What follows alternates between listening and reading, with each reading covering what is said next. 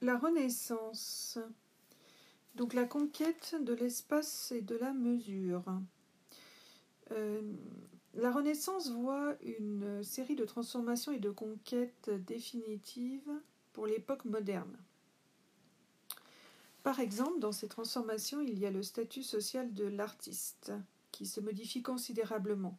Tout en restant encore longtemps lié aux pratiques artisanales, l'artiste acquiert progressivement la conscience de prendre part, au travers des moyens qui lui sont propres, à la réflexion sur le monde qui l'entoure. Ainsi, les beaux-arts ne sont plus considérés uniquement comme des pratiques purement mécaniques ou manuelles, mais ils peuvent aspirer au statut d'art libéral, ars liberalis. C'est d'ailleurs Léon Battista Alberti qui élabore une théorie des arts révolutionnaire selon laquelle la forme artistique et donc même l'aspect purement matériel des objets artistiques possède sa propre structure et sa propre signification et constitue donc le produit d'une réflexion intellectuelle. Les techniques artistiques changent aussi sensiblement avec l'introduction de la peinture à l'huile, qui remplace progressivement ou côtoie la détrempe. Les thèmes proposés par les peintres et les sculpteurs s'enrichissent et se diversifient, bien que les sujets religieux restent prédominants. La mythologie et le paysage, non pas comme un genre indépendant, pour cela il faudra attendre le XVIIe siècle, se répandent avec une force toute nouvelle. L'art devient un procédé de connaissance qui a comme but principal non seulement la connaissance des choses, mais de l'intellect humain, c'est-à-dire de la façon dont l'homme s'empare de ses connaissances. S'intéressant premièrement à l'homme, les artistes se questionnent à la fois sur la nature, le lieu de la vie humaine, et sur l'histoire pour comprendre les motivations profondes des actions humaines.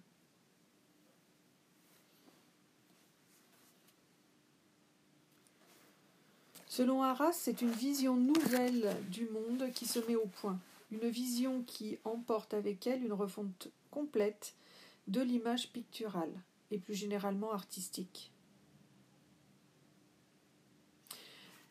Cette nouvelle vision, elle a un impact direct sur la conception de l'espace et en fait sa représentation. Puisque l'espace, c'est le lieu de l'action, de l'histoire, de l'historia, doit impérativement être rationnel, mesurable et parcourable. Ainsi, l'homme peut imaginer s'approprier les secrets qui abritent le monde et tout ce qui entoure. Et donc, c'est pour concevoir cet aspect rationnel, cet espace rationnel, mesurable et parcourable, qu'on voit apparaître une invention des plus importants du Quattrocento, c'est la perspective linéaire ou centrale. Ou en tous les cas, c'est cette perspective linéaire et centrale qui permet de représenter cet espace de façon rationnelle, mesurable et parcourable. Le mot latin perspectiva dérive du verbe perspicere, c'est-à-dire voir distinctement. Dans l'Antiquité, ce terme et son équivalent grec désignaient une théorie mathématique de la vision et non pas une méthode de représentation graphique. Mais c'est peut-être l'usage que Dürer fait de ce mot qui est encore plus parlant pour comprendre le sens qui lui fut attribué au Quattrocento, puisque, selon l'artiste allemand, la perspectiva signifie voir au travers. En effet, on pense à une image en perspective, on imagine un support quelconque devenir transparent et montrer au-delà une image du monde, comme si on regardait à travers une fenêtre. Donc la perspective centrale est alors maintenant une méthode mathématique. Alors, une méthode, parce qu'il y a plusieurs types de perspectives, mais une méthode qui permet de construire cet espace comme si on l'observait à travers une fenêtre.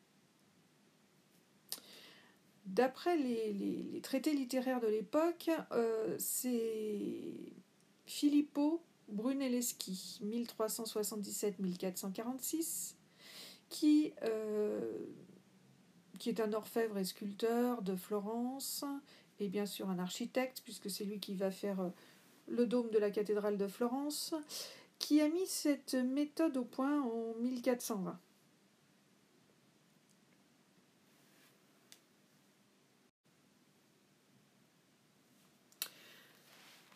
Donc ce qu'il y a à savoir sur cette perspective centrale, il y a quelques notions. Il y a la notion du point de vue. Et le point de vue, ça correspond au point d'observation. Il y a le point de fuite, c'est là où toutes les droites convergent. Il y a les lignes d'horizon, qui représentent l'horizon. Et il y a les droites, soit les lignes de fuite ou orthogonales, qui symbolisent les rayons visuels de l'œil. En fait, cette invention de la perspective linéaire par Brunelleschi, elle a été codifiée par Léon Battista Alberti. Léon Battista Alberti, il a vécu de 1404 à 1476. C'était un architecte et un théoricien, et donc sa grande théorie s'appelle De Pictura. Elle est sortie en 1435. Et donc, selon Alberti, le tableau n'est qu'une fenêtre ouverte à partir de laquelle on peut contempler l'historia et la mimésis, c'est-à-dire en fait l'imitation de la réalité, qui serait le but principal de la perspective centrale.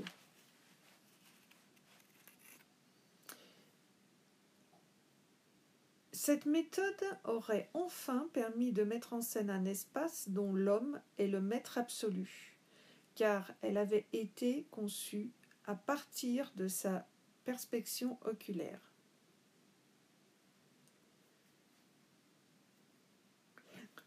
Alors, le système albertien est quand même basé sur une série de conventions. Notamment, le spectateur est immobile. Il ne bouge pas, il observe l'objet toujours à partir du même point de vue, d'un seul œil. En plus, ce système ne tient pas compte du fait que la vision humaine, elle ne regarde pas que dans un sens et que la diminution des dimensions des objets dans un champ de vision se réalise surtout en fonction de l'angle de vision. En plus, nos yeux bougent constamment. Mais ça devient quand même, cette perspective centrale, le système le plus satisfaisant pour produire une vision supposée vraie du monde lors de ce Quattrocento. Ce qui est surtout important, c'est que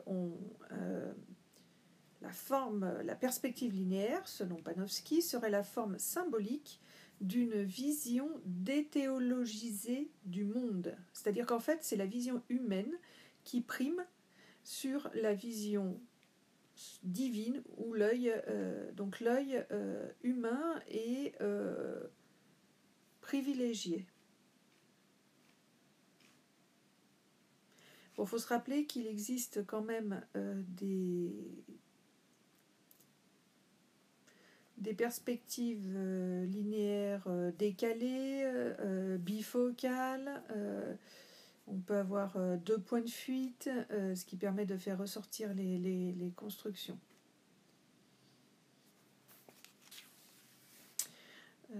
Bon, malgré toute cette valeur symbolique, la perspective, ça reste surtout quand même un outil pour ces artistes du Quattrocento qui vont s'en emparer pour mettre en place l'espace de l'historia, puisqu'elle permet de construire une cellule spatiale où le peintre dispose ses personnages, ses objets, ainsi que le récit de l'histoire.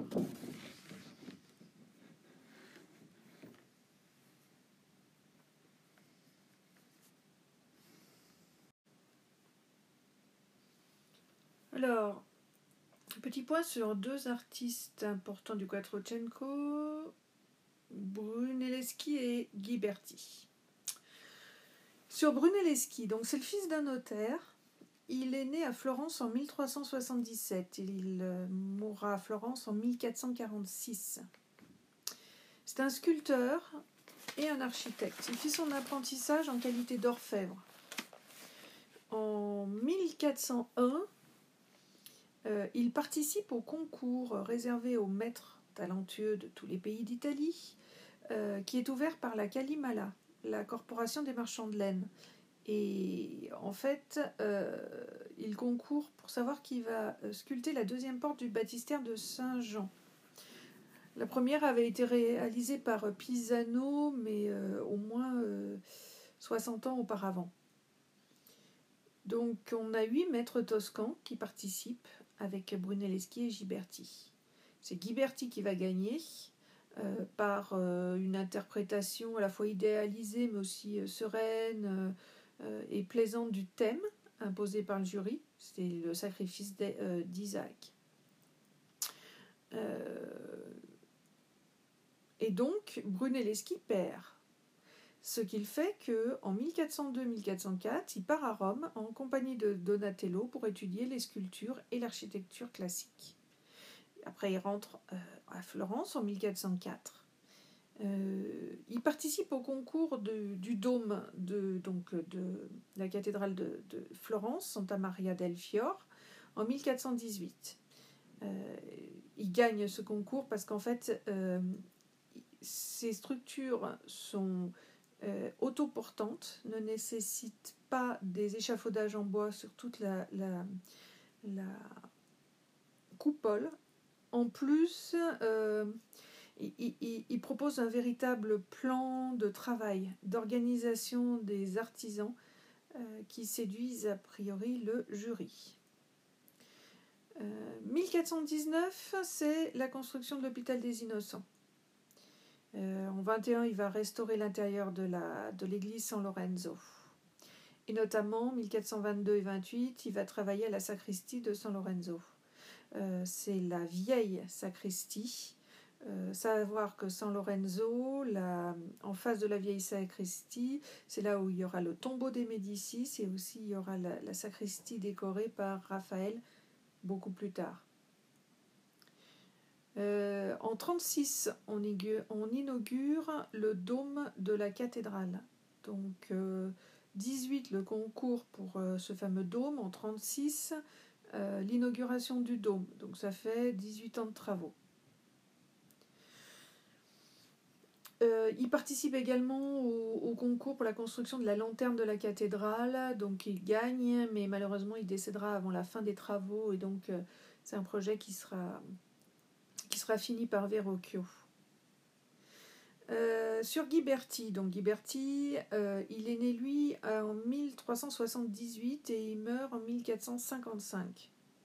Toujours à Florence, donc contemporain de Brunelleschi bien sûr, sculpteur et orfèvre, mais également architecte et écrivain. Il est formé par son père. Il voyage en 1400 à Pesaro. Il reste surtout à Florence, puisqu'en 1401, il gagne le concours pour les portes du baptistère. Et puis, il va exécuter des statues pour Orsane Michele entre 1412 et 1416, notamment Saint-Jean-Baptiste, Saint-Matthieu, Saint-Étienne. Il va surtout se concentrer sur donc, ces panneaux pour la porte nord du baptistère de Saint-Jean. Il y en a 28 panneaux. Ils représentent les histoires du Christ, les pères de l'Église, les 4 évangélistes. Puis après, il va enchaîner avec la 3e porte du baptistère, dite la porte du paradis, qui seront qui illustreront les épisodes de l'Ancien Testament, et ça prend quand même de 1425 à 1452, donc 25 ans. Voilà.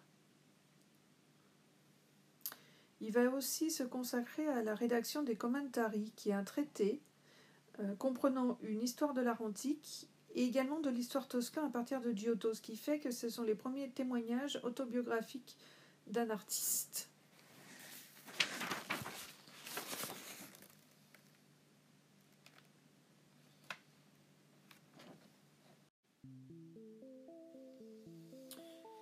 Un personnage élève de Ghiberti, ami de Masaccio et Brunelleschi, c'est Donatello.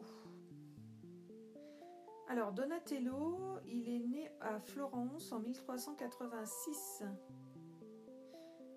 On ne sait pas exactement où il s'est formé, mais en tous les cas, probablement, il a dû être formé en qualité de sculpteur et d'orfèvre. En tous les cas, en 1402-1404, il voyage à Rome avec Brunelleschi pour étudier les œuvres classiques. Il revient à Florence et il collabore avec Ghiberti pour la 2e porte du baptistère. Et du coup, Ghiberti le forme pour la fusion du bronze en l'occurrence. En 1408 ou 9, il va faire une première statue extrêmement célèbre, puisque c'est le David en marbre, pour la tribune du chœur de la cathédrale. Il va enchaîner en 409 par la statue de Saint Jean l'Évangéliste, également pour la cathédrale de Florence. En 1412, on a aussi un crucifix pour l'église Santa Croce. Et puis le fameux Saint Georges en 1417 pour l'église d'Orsan Michele, pour une niche externe de cette église-là.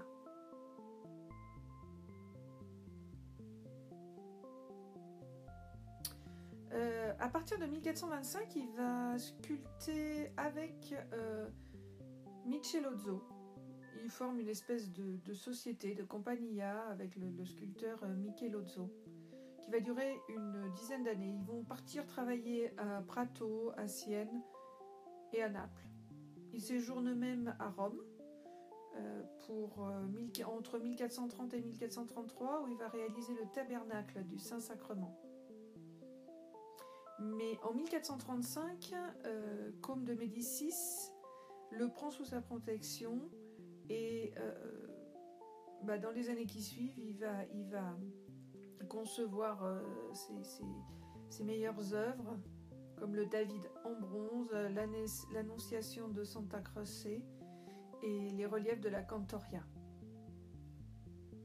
Il travaille de 1435 à 43 à la vieille sacristie de San Lorenzo. Donc là, on est avec Donatello et il travaille avec Brunelleschi.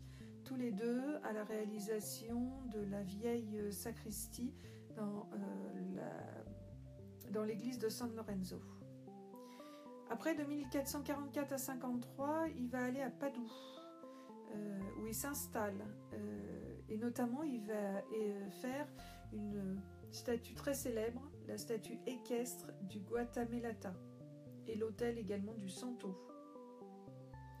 En 53, il reviendra à Florence, et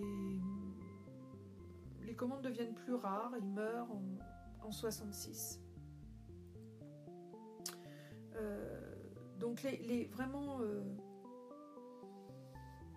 le David et le Saint-Georges de Donatello sont les deux statues en pied, donc qui figurent le roi d'Israël, adolescent quand il abat le héros Goliath, et également donc le Saint-Georges, un saint guerrier originaire de la Cappadoce qui aurait tué un dragon maléfique pour délivrer une princesse de Trébizonde. Ce sont probablement deux de ses œuvres majeures. Le David, il est exécuté donc pour la tribune du chœur de Santa Maria del Fior. Il présente encore un langage lié au gothique international, c'est-à-dire qu'une expression du visage gentil du personnage encadré par des bouclettes, une attitude gracieuse, des bras et des jambes bien allongés et subtils, une beauté que l'on peut qualifier de courtoise. Mais quelques signes du nouveau langage de la Renaissance commencent à émerger. On remarquera tout particulièrement le contrapposto, donc cette pose du corps qui prend son appui sur une jambe seulement, effectuant une torsion du côté opposé, et la vraisemblance des mains appuyées sur le corps, fait en outre supposer une étude d'après nature. Quant au Saint-Georges, qu'il réalise en 1417 pour une niche externe de l'église d'Orsan Michele, c'est sur une commande de la confrérie des fabricants d'armes, florentin bien sûr. Il est représenté dans une pose à l'apparence statique, mais une légère torsion du buste par rapport aux jambes et surtout le regard tourné vers l'horizon laisse présager l'action à venir et dynamise l'ensemble, en dévoilant une grande tension psychologique. C'est le moment où le héros, apercevant le dragon au loin, se prépare au combat. La torsion du buste permet aussi d'inscrire la figure dans l'espace de son emplacement d'origine, qui est la niche d'Orsan Michele. Ainsi, la statue n'est plus du tout simplement un accessoire de l'édifice, mais elle contribue à construire, elle aussi, un espace mesurable et parcourable.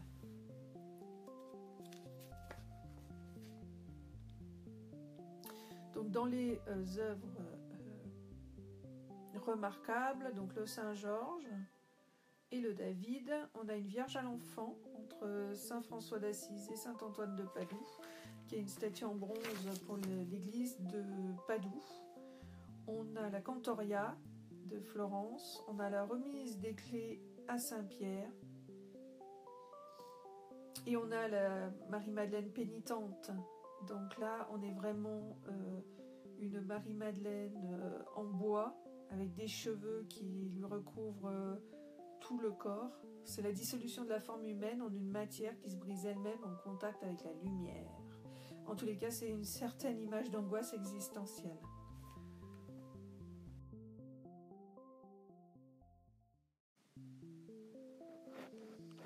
Alors, cette invention de la perspective et son application, c'est quand même une affaire longue et compliquée. Et en l'occurrence, on aurait plusieurs étapes, 3. La première étape, c'est Giotto qui aurait surclassé Duccio.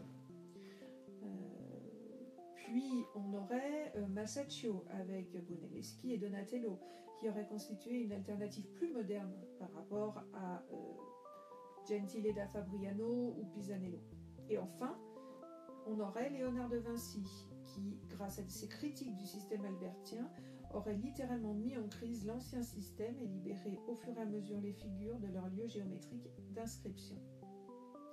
Mais avant d'arriver à cette dissolution des certitudes du Quattrocento avec Léonard de Vinci, il y a une étape fondamentale qui est représentée par les apports de Piero della Francesca. C'est un des plus grands peintres du XVe siècle, toscan. C'est également un grand intellectuel passionné par les mathématiques. Il a effectivement écrit un traité consacré à la perspective, dans lequel pour ce traité, en fait, il abandonne son métier habituel pour dispenser des cours de géométrie. Et il explique, par exemple, comment dessiner des solides à l'aide de schémas complexes. Il nomme ces figures par des lettres de l'alphabet. Donc la fonction de la perspective, selon Piero della Francesca, serait d'assurer l'intelligibilité, c'est-à-dire qu'en fait, rendre lisible au travers de l'intellectuel, autrement dit saisissable par l'intellect humain, c'est donc à s'assurer l'intelligibilité de l'histoire humaine, tout en donnant à voir ses mystères, car seule la providence peut en réalité en comprendre le sens. Donc de ce point de vue, la géométrie est une science très utile, puisqu'elle permet de simplifier les formes de l'univers. Donc il n'y a rien de plus normal pour Piero della Francesca que d'imaginer obtenir à l'aide des formes géométriques la forme des arbres, des chevaux, des figures humaines. Et donc c'est ce qu'il a essayé de faire avec la Madone de la Miséricorde. La Vierge écartant son manteau de l'iconographie traditionnelle de la Madone de la Miséricorde construit un espace qu'on pourrait comparer à l'abside d'une église ou d'une niche. Sa tête est parfaitement ovoïde ou encore son cou cylindrique, et donc ça rappelle le fût d'une colonne. Petite histoire donc sur Piero della Francesca. Il est né en Toscane, à Borgo San Sepolcro, vers 1420. C'est une hypothèse, on ne sait pas vraiment quand est-ce qu'il est né. En tous les cas, il peint des pieds de candélabres en bois pour une confrérie de San Sepolcro, puis il est nommé apprenti auprès de Antonio d'Anghiari en 432. Donc on peut penser qu'en fait il est peut-être né en 1412. En tous les cas, ses premières commandes prestigieuses pour Piero della Francesca, c'est le polyptyque de la Miséricorde pour sa ville natale, donc Borgo da San Sepolcro, et c'est en 1445. On sait qu'il est à Ferrare en 49 et en 51 à Rimini.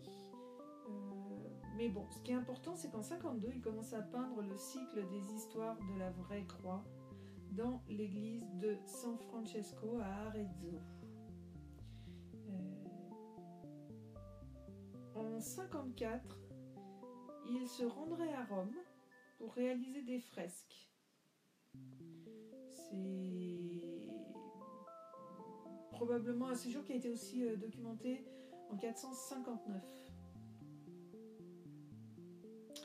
En tous les cas, en 66, il a déjà achevé le cycle des histoires de la vraie croix, qu'il a commencé en 52. Donc en 52, le cycle des histoires de la vraie croix dans l'église de San Francesco à Arezzo, et il les a finis en 66. Il fait également un polyptyque à Pérouse en 67. Et puis la Palla de Brera pour Federico de Montefeltre, le duc d'Urbino, en 72-74. Il meurt en 1492 à Borgo San Sepolcro, le jour où Christophe Colomb pose le pied à Salvador.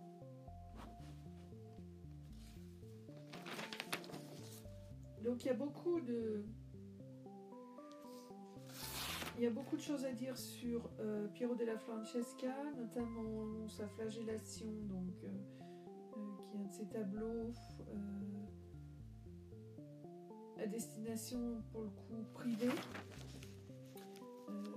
Et puis il y a également l'Annonciation du polyptyque de Pérouse, la Palla de Montefeltro avec le fameux duc Urbain qui est toujours de profil.